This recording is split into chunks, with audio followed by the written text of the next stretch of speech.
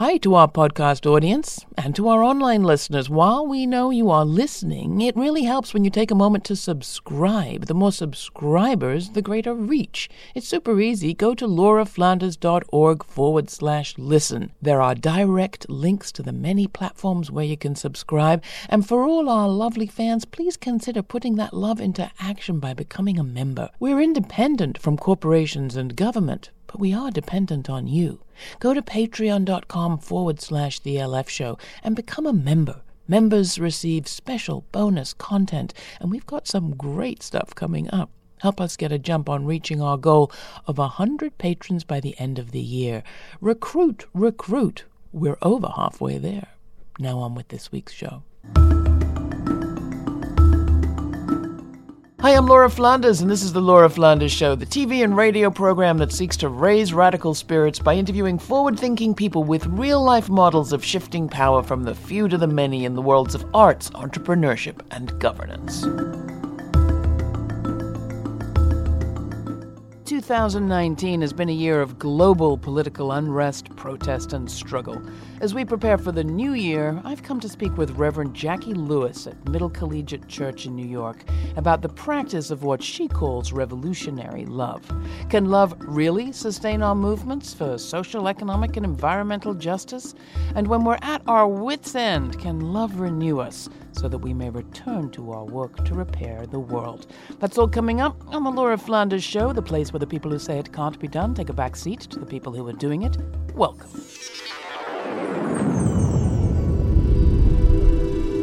I am here with Dr. Reverend Jackie Lewis at Middle Collegiate Church in the East Village of New York City. Thank you for spending some time with us, Jackie. I'm so glad to have you here. This has been the most calm I have felt in months. It is such a beautiful space. This is the third sanctuary for the Middle Collegiate Church. We are the oldest continuous Protestant church in North America. You precede the federal government, if I remember. 1628. And this building was built in 1892, and it is just peace, everything. Yeah. Well, that's what I want to talk to you about. Yeah, let's talk about it. Last time we connected, it was about a year after the 2016 election, and I remember you had spent the summer getting arrested. Yeah. We'd spent the summer covering protests. We were wondering, how on earth do you think about the year that has just gone by? I'm going to ask you that same question. How do you characterize the last year, the last 2 years since we last connected and talked? Yeah, I would say that these hot mess times. I'm going to go right there. This is the hottest mess time, and it's not the first time, right? You and I both know it's not the first time. But I think there's something really excruciating about this time right now for me, I would say, as an African-American person and a woman who went from the euphoric, amazing election of Barack Hussein Obama, not a perfect president, but my president, and all the ways that I felt like a promise of what America could be. That this dream, Laura, this dream set up by our founders, not ever quite really fulfilled, a dream deferred for sure. Neither you or I were a gleam in the Constitution's eye. But here's Barack, and we did it together, and young people did it together, and old folks did it together, and this kind of sense that we were making progress, making a way out of no way. And then the reaction to that is the unleashing of the latent bigotry and white supremacist ideologies, and the election of a wholly unqualified, didn't even think he was going to get elected himself, is my suspicion, whose behavior, demeanor, lack of empathy just rips off some kind of bandage or lid, pick a metaphor, and all of a sudden all this ugly is revealed to us again. So this year as we build up towards election of 2020, how do you think this period is settling? Which is it, a glass half full kind of a moment? A lot of protest all around the world? Or is it a glass half empty, not enough protest? Everyone in my congregation would say, gee, these last 2 years we've really swung our pendulum toward out. We really have. More in the streets, Kavanaugh, environment. We've been to the border several times, rebuilding Puerto Rico.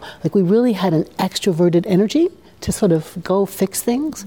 But inside, all of the things, like it isn't just that Puerto Rico's broken. It's that the people who are Puerto Rican and who are Latinx or Hispanic cannot believe that Puerto Rico doesn't get rebuilt. They can't believe the infrastructure, can't believe people are in cages.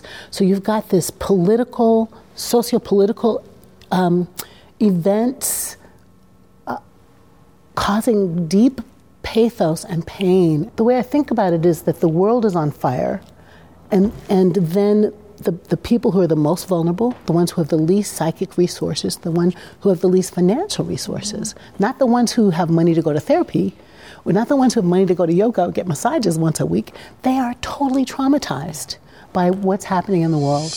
God comes to the margins, my friends. God comes to the powerless, to the poor, to the disenfranchised. Neither that brown Palestinian Jewish baby in the crib nor the man you grew up to be demanded allegiance and Christian armies to destroy the world in the name of love. Who is that little white shiny baby on the Christmas cards? I don't mean any harm, white people, but really. Have you been to Israel? There might be one blonde baby in the whole state. I don't know. What happened? Greed, the commerce, commodification of a beautiful story, because we can't bear to imagine that the powerful ones aren't the ones in the center of the narrative. Somebody say amen.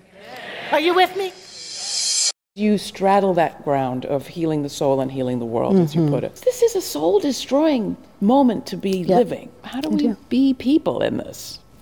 I just think that is the question. I really do, Laura. I'm working on a book, and good God, please, book come out of my body. Please come out.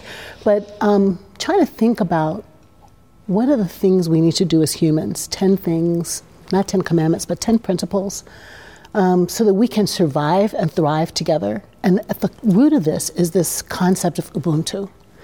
I just have been so fascinated for years about the Truth and Reconciliation movement in South Africa, and particularly the leadership of Mandela and Bishop Tutu, but also womanists all around the nation. I just was at the American Academy of Religion and got hooked up again with my black sisters who are inspired by Alice Walker to think about womanism and this idea that we are, I'm going to say in the womanist frame, it would be we're grounded in love. We're grounded in love as a public ethic. We're grounded in stories as a way to think about resilience and hope and getting through it. And this Ubuntu thing is simply, I am because you are. Like, we are inextricably linked together. And I'm thinking that the way we're going to get through this, and the way I'm watching people get through this, is to remember that we're linked to each other. Like, our liberation is linked up together. And what that means is both you protest together, and you walk with your fists up in the air together, you organize together. A bunch of middle people went to Virginia to do some organizing around voting rights, but also you play together. I mean, we've got to play together. You've got to take time for what we would in my community call black joy. But joy, you know, the Pride March is evidence of joy that is queer joy, right? You go to a Latinx party and or march, and you know that there is this Hispanic joy. There is joy in every culture, Laura. That is what happens when you're at the dinner table talking trash, or in my community, you're playing cards and somebody's talking a lot of smack and slamming the cards down and having a cold beer. The truth is, Laura, if more people would find themselves in mixed company, no kidding, and find a way to tell the truth. I'm not saying white people ask black people to teach you about race. I'm not saying that. I am saying be a student yourself. Yeah. The 1619 Project has so many resources on the website and podcasts for people to sit in caucuses sometimes, just white folks by themselves going, girl, honey, let me tell you, this is what has happened. But also, I think we have to find a way to build bridges together. And you know that's the secret of Middle Church. But this idea that what we have in common is we all know it ain't right. And we all do believe a little bit at a time we can fix it. The Civil Rights Movement or the Southern Freedom Movement in the 60s had this like big kingpin leader, no pun intended, but Dr. King, right, as a locus of power and all of that. And movements aren't like that right now. We see more diffuse leadership. We saw that with Black Lives Matter. We saw that with Occupy Wall Street, right? Which is smart, you can't just take off your leaders. Can't just pick one off. the opportunity for that, the frustration in that is someone can say, like, how do you measure the progress? But the opportunity in that is all of the surge groups that are white folks sitting around dealing with race all around the country, right? Bend the Arc. I love those guys. A Jewish Partnership for Justice have like moral minions, Laura. Like 10 people makes a minion. So you can have 10 good Jewish people fighting for justice and they make a minion and they're all over the country. The Revolutionary Love Project has pockets all over the country. Those of us who are working on this Revolutionary Love Conference. Which we're going to talk about more in a minute. Pockets all over the country. So what I say as a recipe? We have to be honest about the failures. White people have to own their racism and their white supremacy. Black people have to own fear and apathy. Everybody got something to come clean about, and we got to come clean about it and find ways to, I think, to make what my friend Brian Brunt would call pockets of resistance. One day, when the glory comes, it will be ours. It will be ours one day. When the war is won, we will be sure, and I can hear God's people say, glory, glory,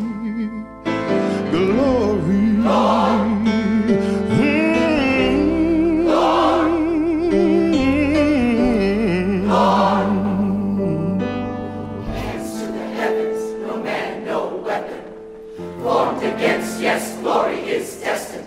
Every day women and men become legends. Sins that go against our skin become lessons. The movement is a rhythm to us.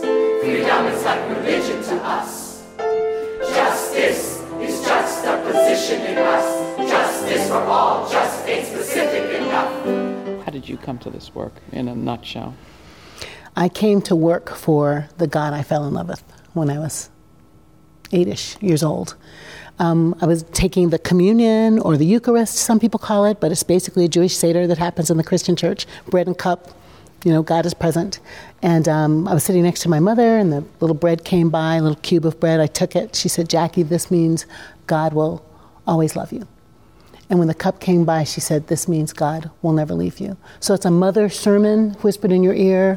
God will always love you. God will never leave you. Certainly all of my life, degrees and certificates and books, that is the simplest articulation of my faith. And I think I feel called to help as many people feel that presence of the presence as I can. So I'm selling God. And the political piece? I has to be, because polis is about the people. And these people who act like faith and politics don't go together, I think, it's laughable. The product of faith is a healed and whole world. And that means we have to do all of the things. Say the good things, sing the right things, practice good behavior with each other, but also heal this planet and heal this world. The church of your family, your parents, was a Southern Black church. Your family moved north. Yes. They brought that tradition. Yeah. That was a church that was deeply involved in revolutionary and civil rights activism. That's right. How does this moment compare to that vis-a-vis the role of churches? I have heard some of my colleagues in Black churches, fully Black churches, say, I'm missing some rigor, some teeth. I'm not in a fully Black church. I'm in a multi-ethnic church, so I can't really say that. I see in this place and in other churches like this a real nostalgia for, commitment to, and I would say study of Southern freedom movement. I have to imagine that that's true in Black churches and Latino churches and white churches, that there are churches that are pockets of resistance and that they are taking their cues from work that's been done in the past, studying Ruby Sales, thinking about Martin Luther King. And I could make a list of 50 churches off the top of my head who are doing it. So I think anybody who doesn't see it happening ought to make it happen. This is the Laura Flanders Show. I'm Laura. This time we're talking about revolutionary love. It sounds nice, but can it actually help us get through these troubled times? I ask my guest, Reverend Dr. Jackie Lewis of Middle Collegiate Church in New York City's East Village. It's that time of year, and I want to thank each and every one of you who listens and subscribes to this podcast, and especially those who contribute. You are supporting the media that is free of government intervention and advertising. We call it independent media, but it's not really. We depend on you. And for all of you who help to make this program possible, we send you a big thank you. And for all of you who kind of coast on everyone else's contributions, how about making that end-of-year contribution now by becoming a member of this show at patreon.com/The LF Show. That's patreon.com/The LF Show, our producing community. Next, in the spirit of revolutionary love, I ask my friend Reverend Jackie Lewis of Middle Collegiate Church on New York's Lower East Side, if I cop to white supremacy, will she cop to some of the crimes of the church? Well, she's thinking about that. Here's No, I've Been Changed, performed live by the Queer Black Men Ensemble right there at Middle Collegiate, featuring a solo by Lee Hill. Me down to Jordan Street. Oh, no, I've been changed. No, I've been changed.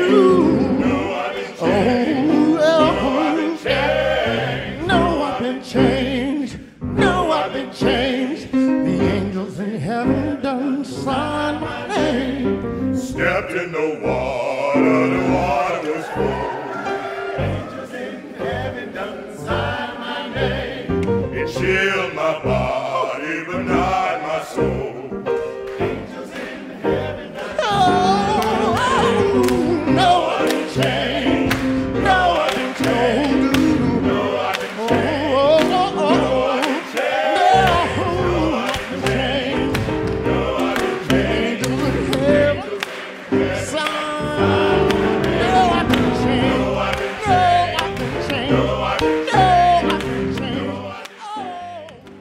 All right, if I'm going to cop to white supremacy, Okay. you have to cop also to some of the crimes Of the church. committed in the name. Yeah, of I'll your cop church. to it. I'll cop to it. And it is my church. I'll cop to it. I'm a Christian, so I can talk about the church with authority. Hell yeah. The church wrote apartheid. You're not kidding. The church wrote apartheid in South Africa. The church and South Africa got its model for apartheid from America. The church took the Exodus story out of the Bible and gave it to enslaved Africans and said, here's your Bible. The church focused on slaves obey your master. So the church has confession to do and reparations to make. I'll go that far. And the church also did the Southern Freedom Movement. The church also did emancipation. The church also did women's rights. So we have to redeem what's good about it, those of us who are Christians, and I think we have to own that we have a long way to go. And is that happening? Well, yeah, in lots of beautiful places. Now, let me talk about the bad first. There are these folks in Texas, I'm just going to say, who have the audacity to preach that Jesus isn't for justice. In other words, the God who is sovereign designed poverty and designed ecological destruction. And our job is to just watch it play out. We shall because have dominion. we just, right, hello. Men over women, men over the earth, white people over black people. Yeah, exactly. And one of those pastors had their publishing rights rescinded from a good churchy publishing book. We know that that's wrong. We know that that's wrong. And what I'm excited about, again, as a Christian who believes there's more than one path to God, I am much more interested in the coalitions I make with everyone. I think with as much candor and truth-telling as we can muster, I'm going to make a recipe called truth-telling plus joy plus resilience, meaning stick-to-itiveness. We are seeing changes. I think about how many people get in the streets from Hong Kong to Honolulu. People are in the streets, disgusted, despairing, determined to make a difference, to make America, I was working with an acronym today, MAGIC. Make America just, inclusive, and compassionate. Magic. We need some I magic. think people want magic, and I think we have to keep pushing our electeds. We have to keep using all the tools at our fingertips, our protests, our petitions, share good news, listen to somebody else's point of view so you can make a cogent argument, laugh, pray with our feet, defy the bigotry by making multiracial, multi-everything communities of justice and love, teach our children tolerance and acceptance by playing together and letting them see us do that. Again, if we can't fix it, then I think we should all go move to Paris and drink a lot of wine and eat cheese. But since that's not the option, I've got a grandbaby now who's 18 months old. Her name is Ophelia. And I'm committed to, by any means necessary, put truth in the world, put love in the world, put passion in the world, put kindness in the world, and expect the world to come back with that.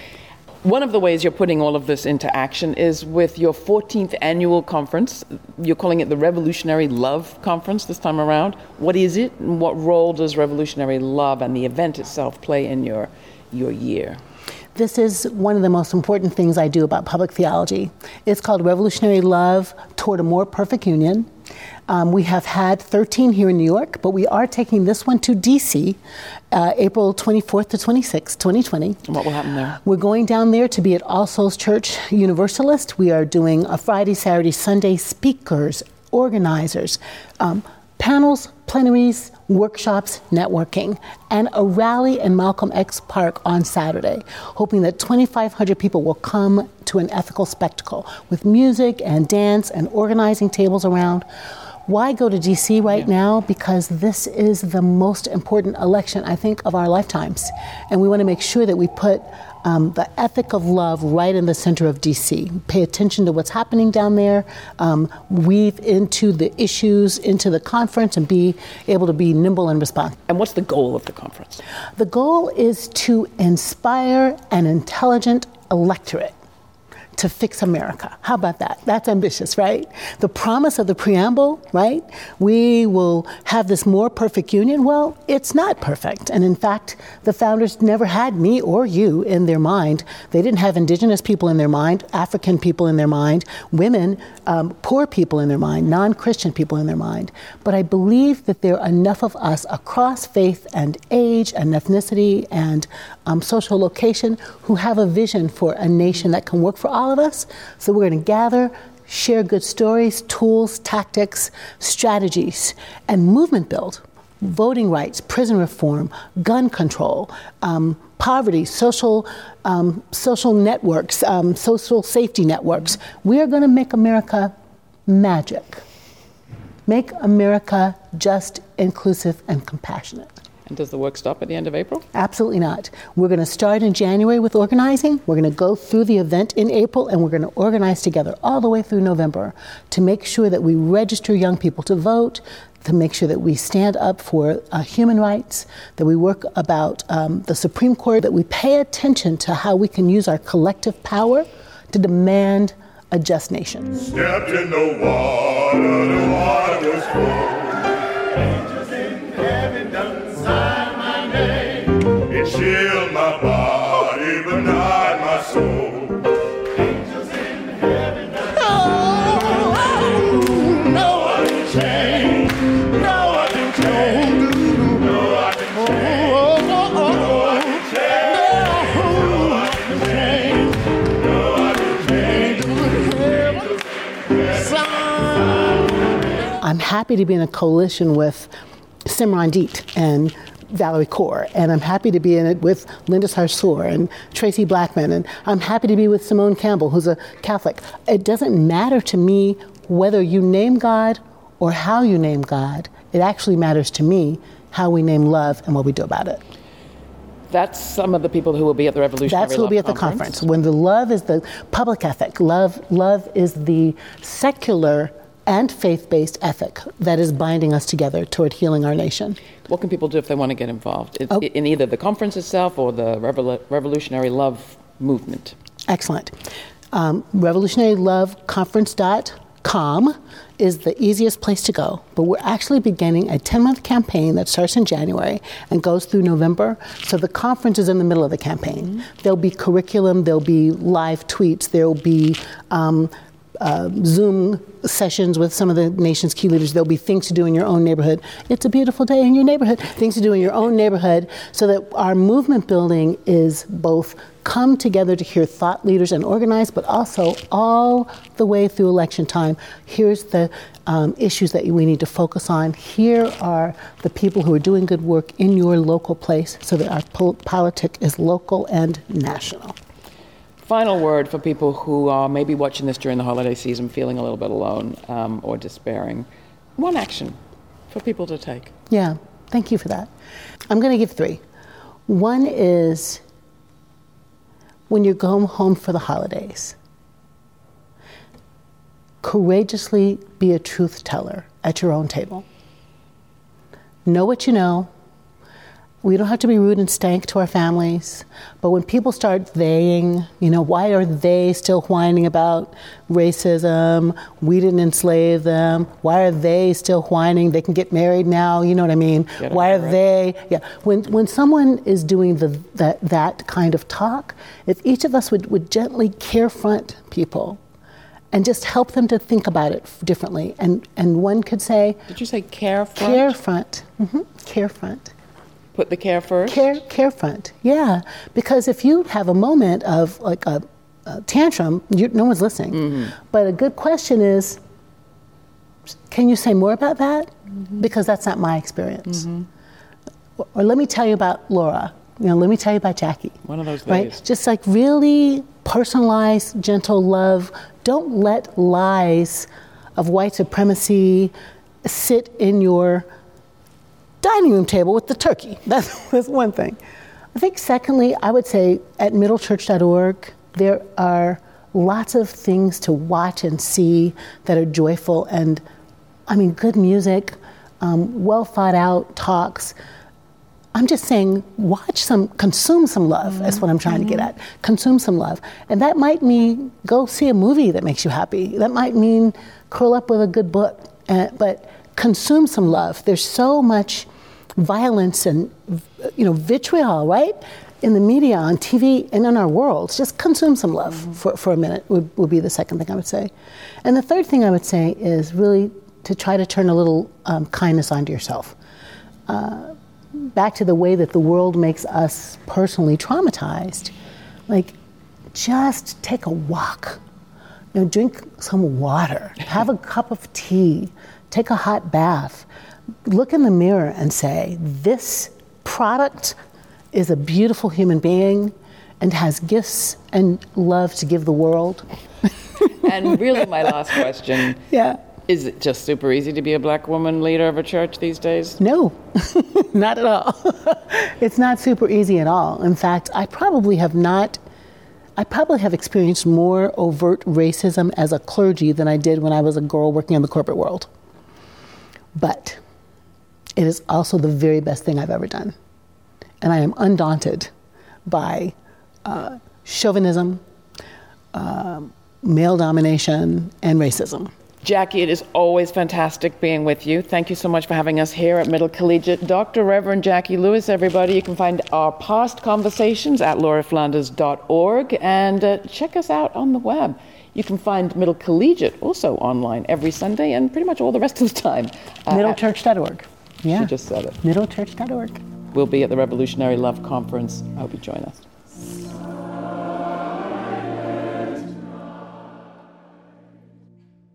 Thanks for listening. Special thanks to the Queer Black Men Ensemble and the Jerry C. Johnson Gospel Choir at Middle Collegiate for the music featured throughout this program. Happy holidays from yours truly, Laura, and the entire crew. Matt Colacello, Frank Spring, Natasha Gaspard, Nat Needham, Jeannie Hopper, Dominic Marcello, Jeremiah Cothran, and Sabine Blazin. Stay kind, stay curious. I'm Laura.